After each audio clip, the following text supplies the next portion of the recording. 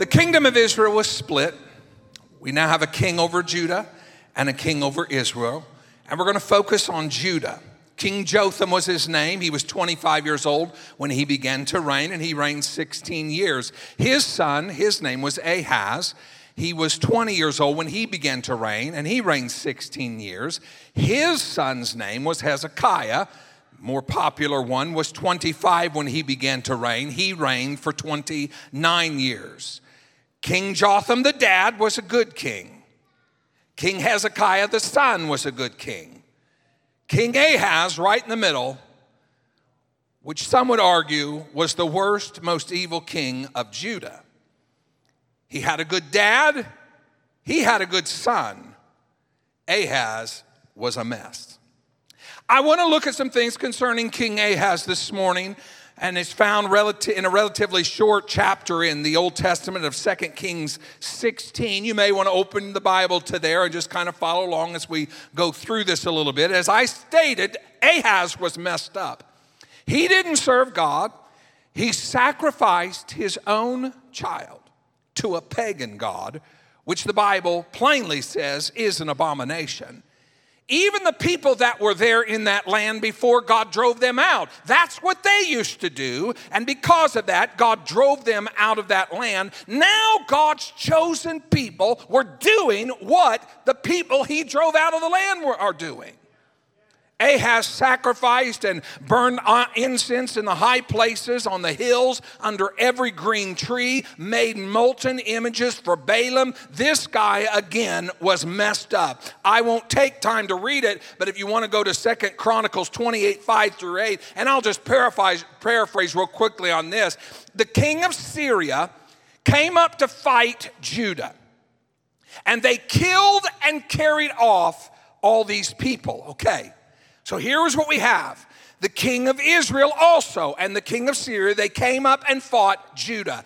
It cost Judah 120,000 fighting men were killed in one day. And then, not only that, a guy named Zikri, one guy killed Maaseiah, which was the king's own son. He also killed Azikam, which was the governor of the king's house. And this guy also killed Elkanah, which was second in command to King Ahaz. And then not only that, 200,000 women and children were carried up captive. That's quite a loss. The Bible says this all happened because Judah had forsaken the Lord their God.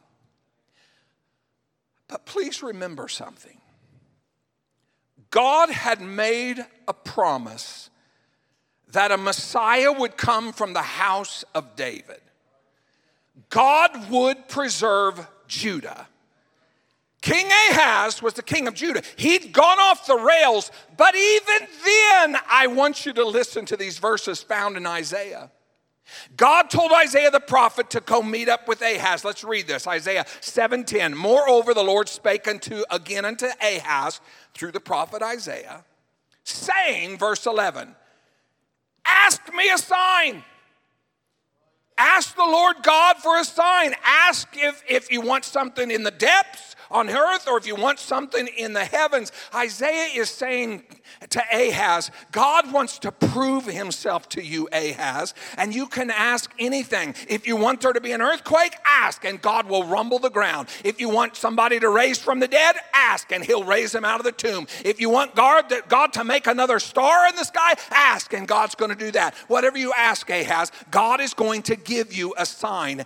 Isaiah 7:12. But Ahaz says, yeah, I don't think I'll ask. Neither will I tempt the Lord. Ahaz refused to ask or even want to deal with God because he had already made up his mind to align himself to the king of Assyria. During all this time, you have Israel marching 200,000 of the kinfolk back with them and the spoils off from the battle. A prophet meets all those people on the battlefield or that was coming back from battle, and he told them, you're not bringing those Judean captives back in here. Those are God's chosen people. Those are even our kinfolk because we're Israelites. Even though the kingdom split, you're not bringing them back in here. That's a sin against God. Other rulers of Israel started standing up and said, yes, you're not bringing those people into here. That is not the plan of God. That is not what he wants. So the army just left them all standing there. So we have all these captives and all this spoil, and they're just all standing there looking around. But the Bible says that these rulers went out and they fed those captives, and they took care of those captives, and they helped those captives, and they sent them all back home. I just want you to understand something about the promises of God. I don't care who's in office. I don't care who conquers who. I don't care what law does this or that. God takes care of his people, and he takes care of his promises. Some of us need to thank God over and over that great-great-grandma used to pray for us because we're saved today because somebody was promised to way back then, and God keeps his promises. When God makes a statement, when God makes a promise, he is a God that cannot lie. He will perform it. He will bring it to pass. Well, it looks like they're passing that law, and it looks like it's going to be harder and harder for the church. Maybe they are, but I know Jesus said the very gates of hell can't prevail against this church. And I know he said he'll present to himself a glorious church without spot or blemish or any such thing. Money and laws and power and government and war and upheaval will never stop our God. There will be revival. There will be latter-day outpouring. There will be things that happen. There will be miracle signs and wonders. No one or no thing is going to stop God. He has said it. He will perform it. So we have Isaiah the prophet telling Ahaz, you're in trouble. 2 armies are marching up against you. Let's talk to God. 2 Chronicles 28:16. At that time did King Ahaz send unto the king of Assyria to help him. Ahaz, Isaiah standing here with a word from God. And Ahaz, I think I'll reach out to Assyria. 2 Kings 16:7. Ahaz sent messengers to say to Tiglath-Pileser, king of Assyria, I'm your servant and vassal. Come up and save me out of the hand of the kings of Aram and the king of Israel who are attacking me. I'm your servant and vassal. How different from his great-grandfather David when he said in Psalm 18:6 when he was in trouble, in my distress, I called upon the Lord and cried unto God. He heard my voice out of his temple, and my cry came before him even unto his ears. Not only did Ahaz not call on the Lord and did call on a pagan king, he also took the silver and gold out of the house of the Lord and the treasures of the king's house, and he gave it all to the king of Assyria as a present.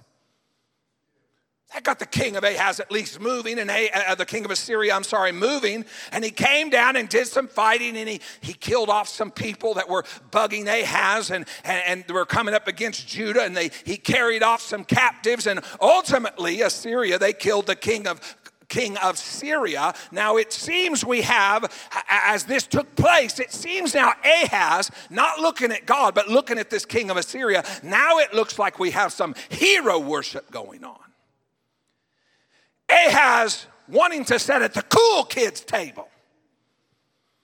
Because verse 10, I don't have it, production team, but 2 Kings 16:10, it tells us that Ahaz went to Damascus to meet up with his new cool friend. We have to pause here, folks. I have to read you something. Think with me here. I want you to try again. It's in my head, and I hope I can get it out to you, but get this straight and understandable. Remember me telling you that Isaiah came and he spoke to Ahaz. And God said, I'm going to give you a sign. Now let's back this up and let me read you some scriptures of why this transpired. Isaiah 7, 1 through 7. It came to pass in the days of Ahaz, the son of Jotham, the son of Uzziah, king of Judah, that Rezin, the king of Syria, and Pekah, the son of Remaliah, king of Israel, that's those two armies, they went up towards Jerusalem to war against it. They could not prevail against Jerusalem. They got other things in Judea, but they could not prevail against Jerusalem, and that was the problem. Verse 2, and it was told the house of David. I think God gave some promises to David. It was told the house of David, saying, Syria is confederate with Ephraim, and his heart was moved, and the heart of his people as the trees of the woods are moved with the wind. You have this, get in the picture, you have this two kings marching up against Judah. They've come up and attacked already and killed 120,000, carrying 200,000 people off, and there's all kinds of stuff going on. Judah had already suffered great loss because of them, so the people were terrified. I get that.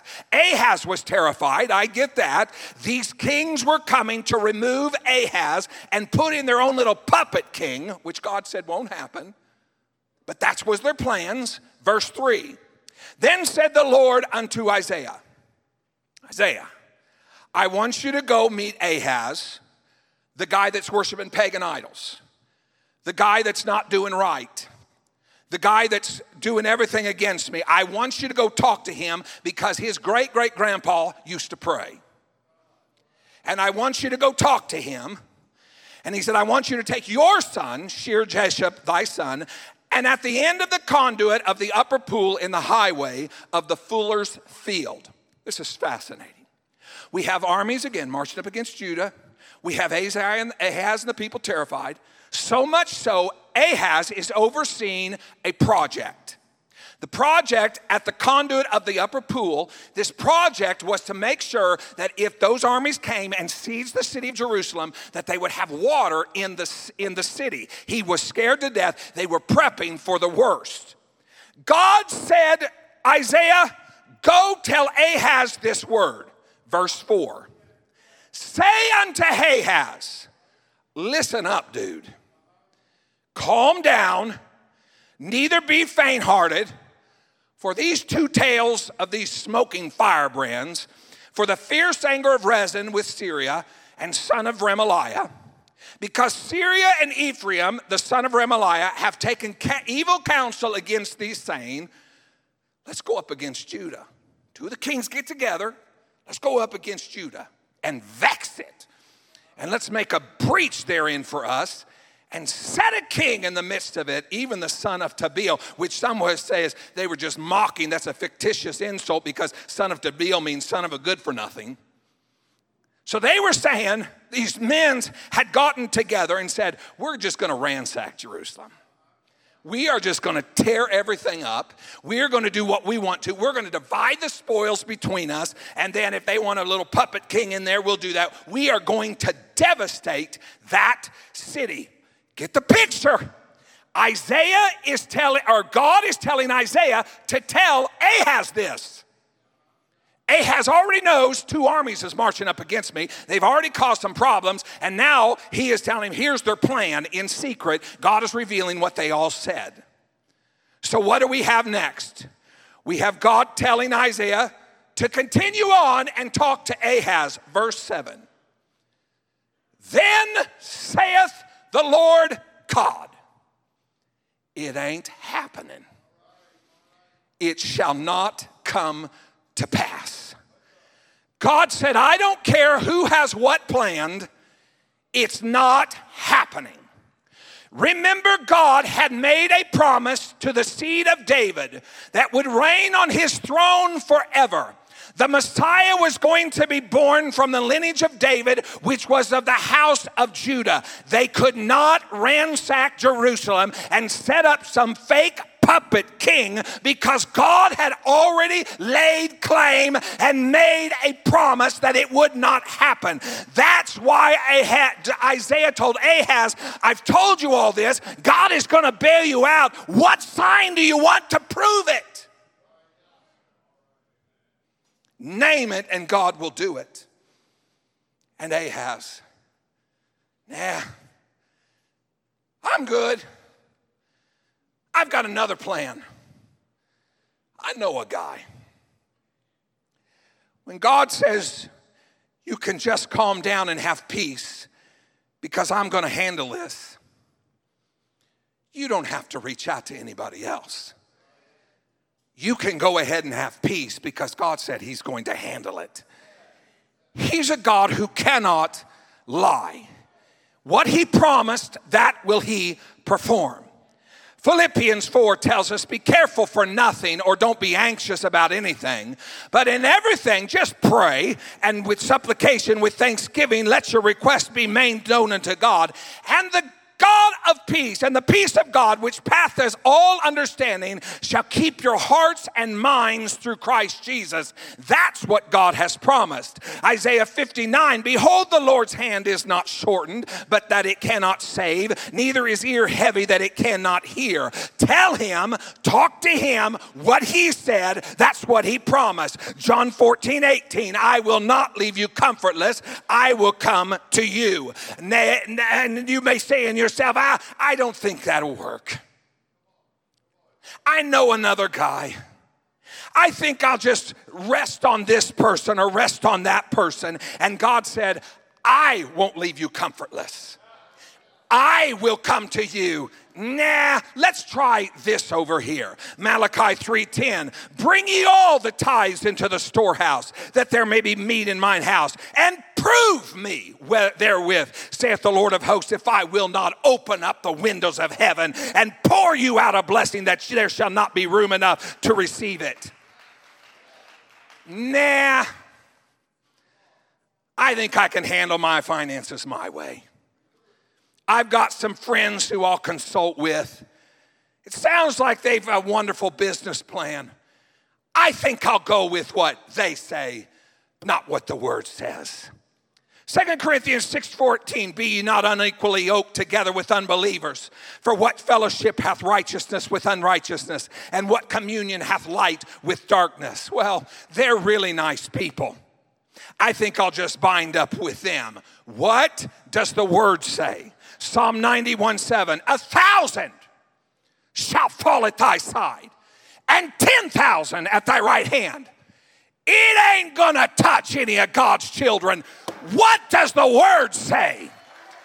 Romans 8:31, what shall we say to anything? If God is on my side, who can be against me? That's what the word says. No weapon that is formed against me shall prosper, and every tongue that shall rise against thee in judgment thou shalt condemn. This is the heritage of the servants of the Lord.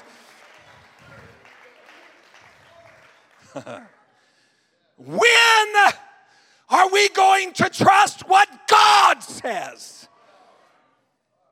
Has God said it?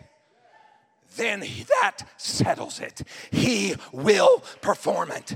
You don't need another opinion. You don't need another book. You don't need another convention. You need to talk to Jesus and get back in the Word and find out what God said.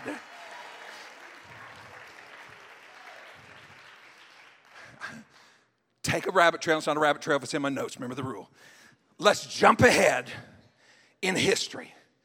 We're going to talk about Hezekiah, Ahaz's son. Same scenario.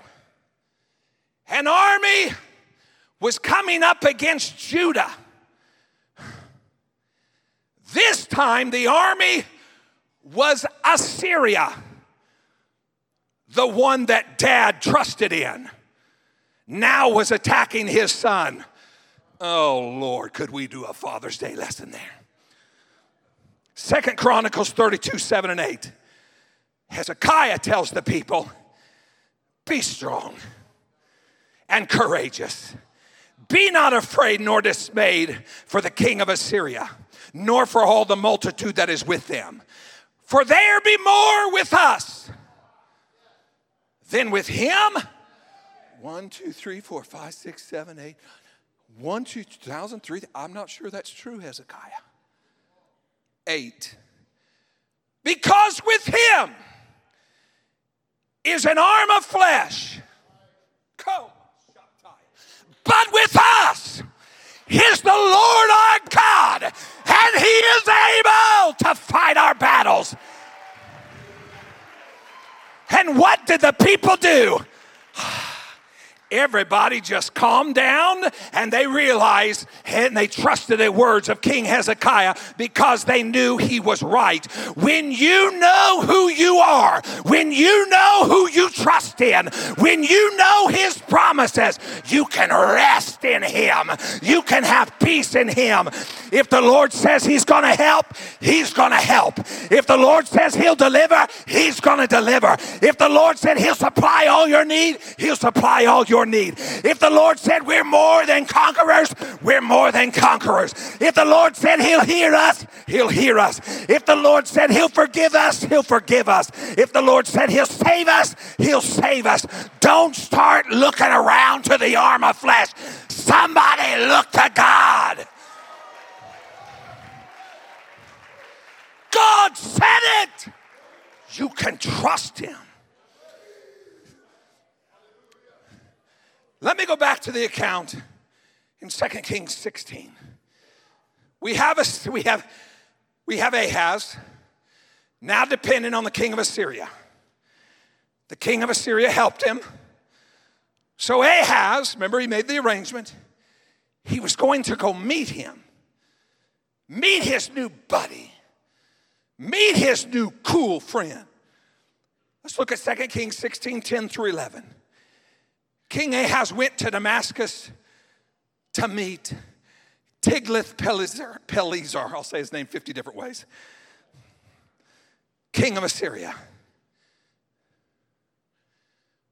While Ahaz was there, he saw an altar that was at Damascus. And King Ahaz sent to Urijah the priest the fashion of the altar and the pattern of it according to all the workmanship thereof. And Urijah the priest built an altar according to all that King Ahaz had sent from Damascus.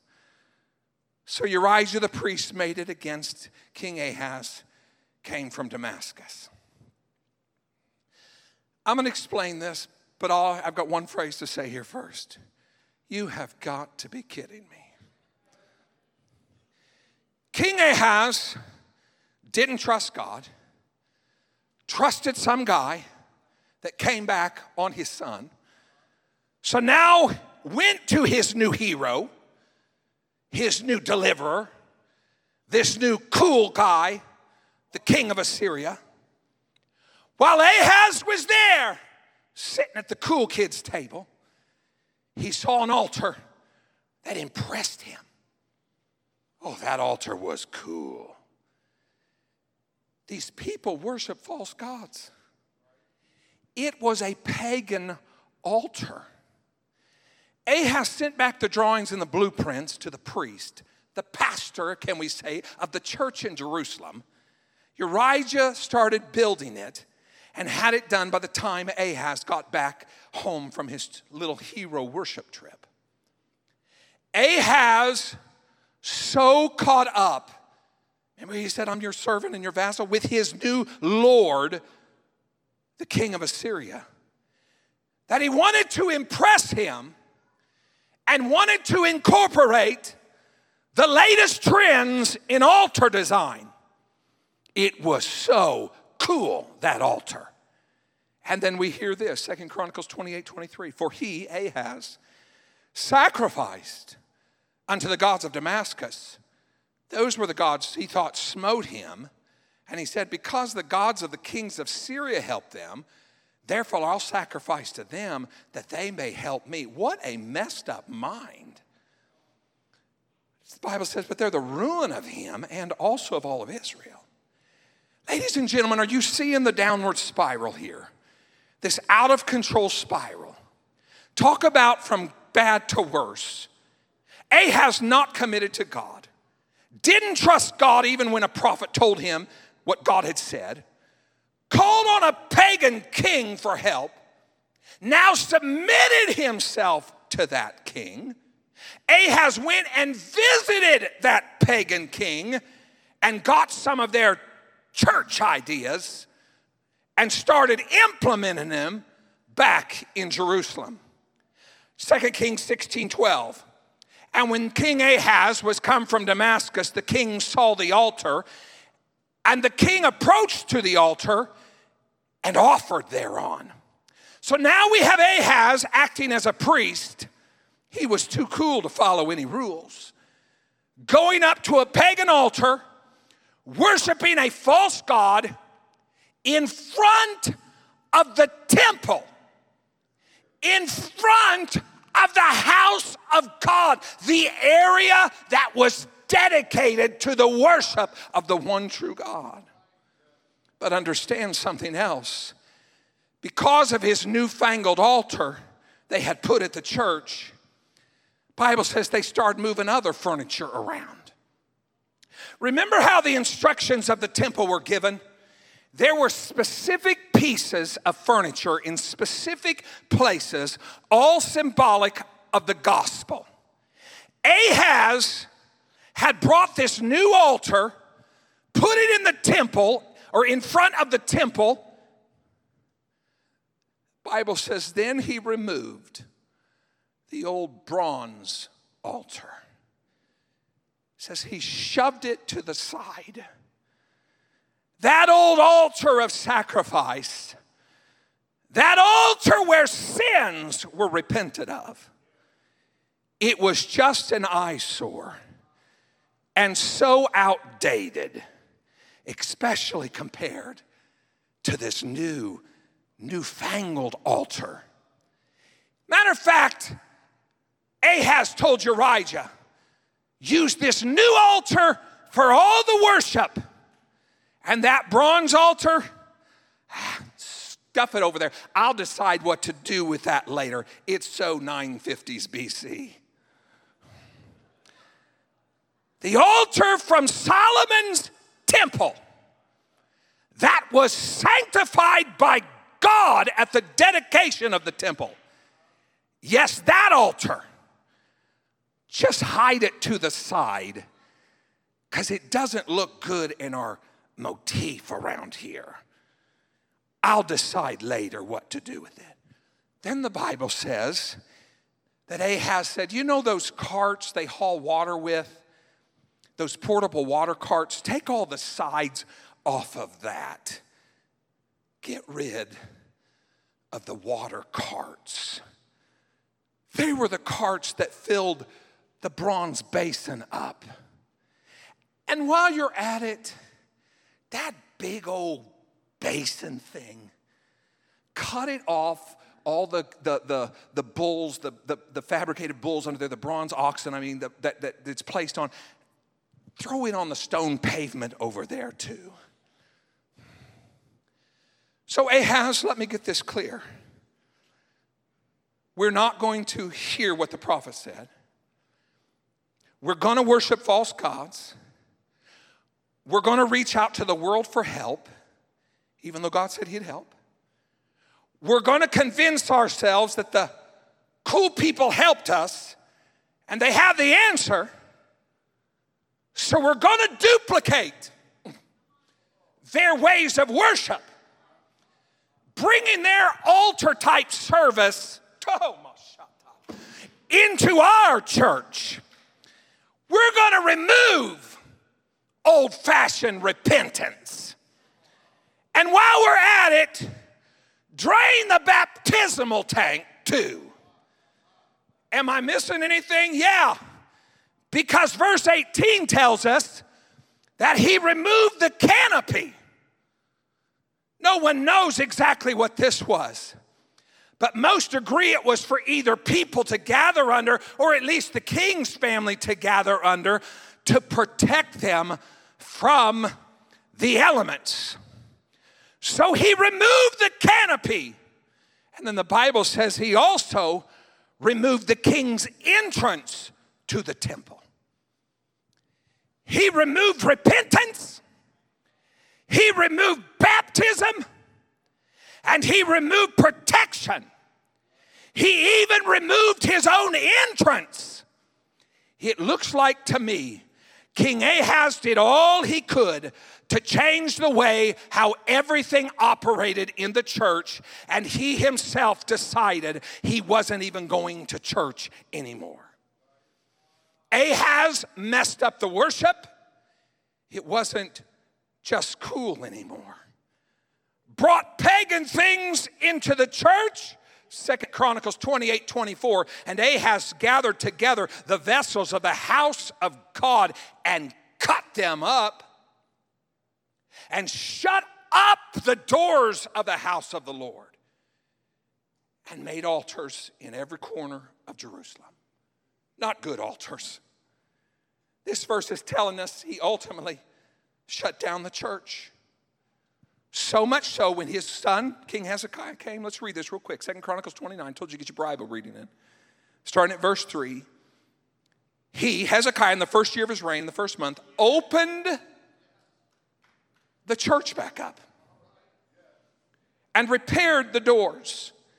And then he brought the priests, verse 4, and the Levites, and gathered them together into the east street, and said unto them, hear me, ye Levites. Sanctify now yourselves, and sanctify the house of the Lord God of your fathers, and get rid of all of the filthiness out of this holy place. Verse 6, for our fathers trespassed and done that which was evil in the eyes of the Lord our God, and have forsaken him, and have turned away their faces from the habitation of the Lord, and turned their backs. 7, and they have shut up the doors of the porch, and put out the lamps, and have not burned incense, nor offered burnt offerings in the holy place unto the God of Israel. They ended up just completely shutting down church and boarding everything up. They didn't want to worship anymore. They didn't want to repent anymore. They didn't want to lift up the name of God anymore. They didn't want to come to worship anymore. I'm sorry, folks. There's just so much stuff going on here. Let's read 2 Kings 16:18 again, and so you understand where we're at. The covered, or the covering, or the cover the Sabbath.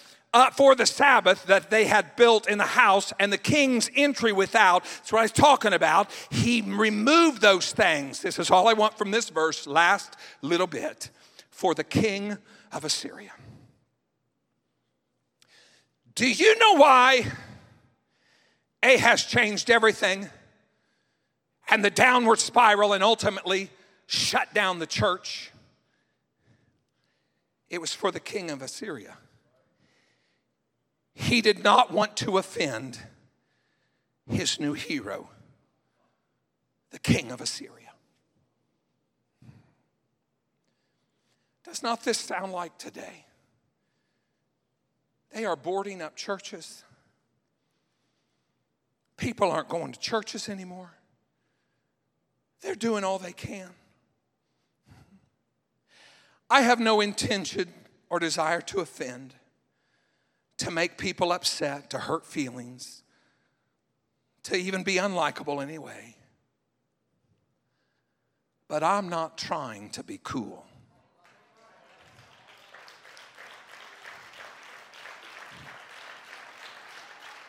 The young people may say, good thing at your age.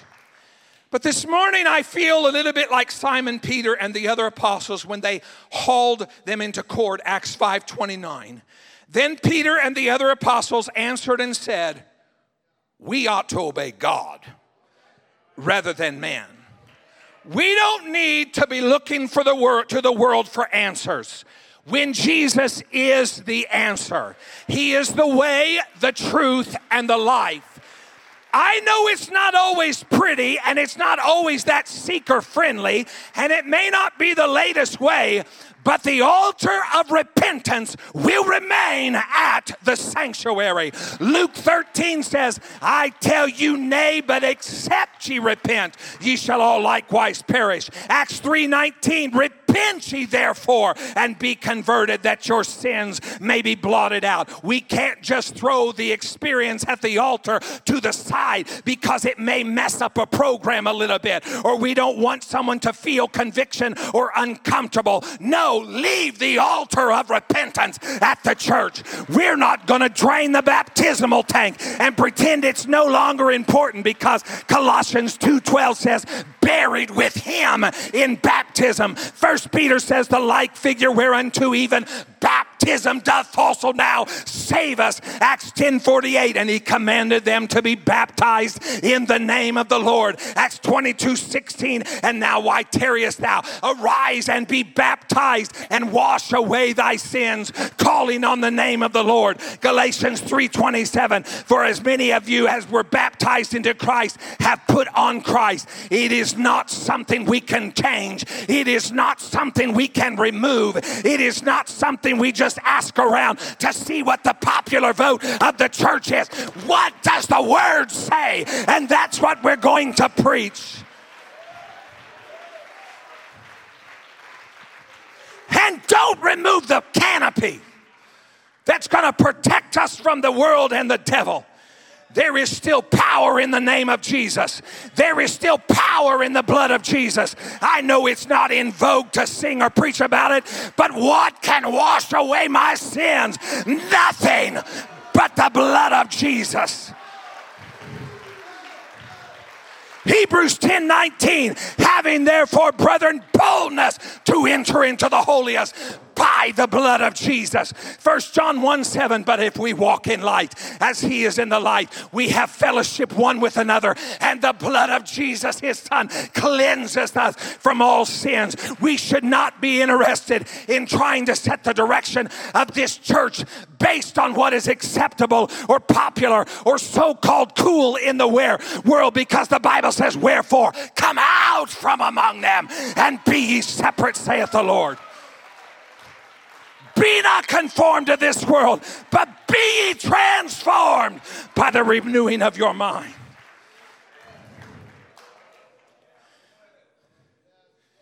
I know it may not be popular according to the philosophy of this world. And it may seem so first century, but it's still the right message. It's still what God has said. It's still the death, burial, and resurrection of Jesus. It's still repentance, water baptism in Jesus' name, and the infilling of the Holy Ghost. Musicians, I give you hope. I'm almost done. Do not misunderstand what I'm trying to say.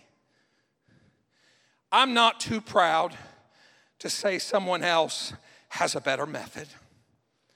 Someone has a great way of doing this or that. And we can learn from other people. No problem with any of that.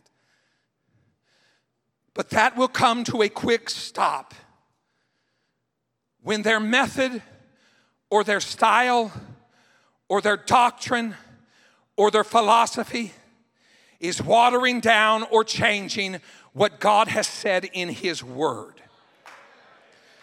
You can look to the world for answers. You can hero worship. You can bend and mold and flex to make sure not to offend anyone in any way. You can look for a new way to Jesus. You can remove repentance, baptism, and the protection through the blood and separation from the world. You can even try to shut the church down. But I have made my decision. As for me and my house, we absolutely will serve the Lord. And as long as I have a voice in this church, we will still say, repent and be baptized, every one of you, in the name of Jesus Christ for the remission of sins, and ye shall receive the gift of the Holy Ghost. We still will say, hear, O Israel, the Lord our God is one. We will still say, whatsoever you do in word or deed, do all in the name of Jesus. We still will say, these signs shall follow them that believe. In my name shall they cast out devils. They'll speak with new tongues.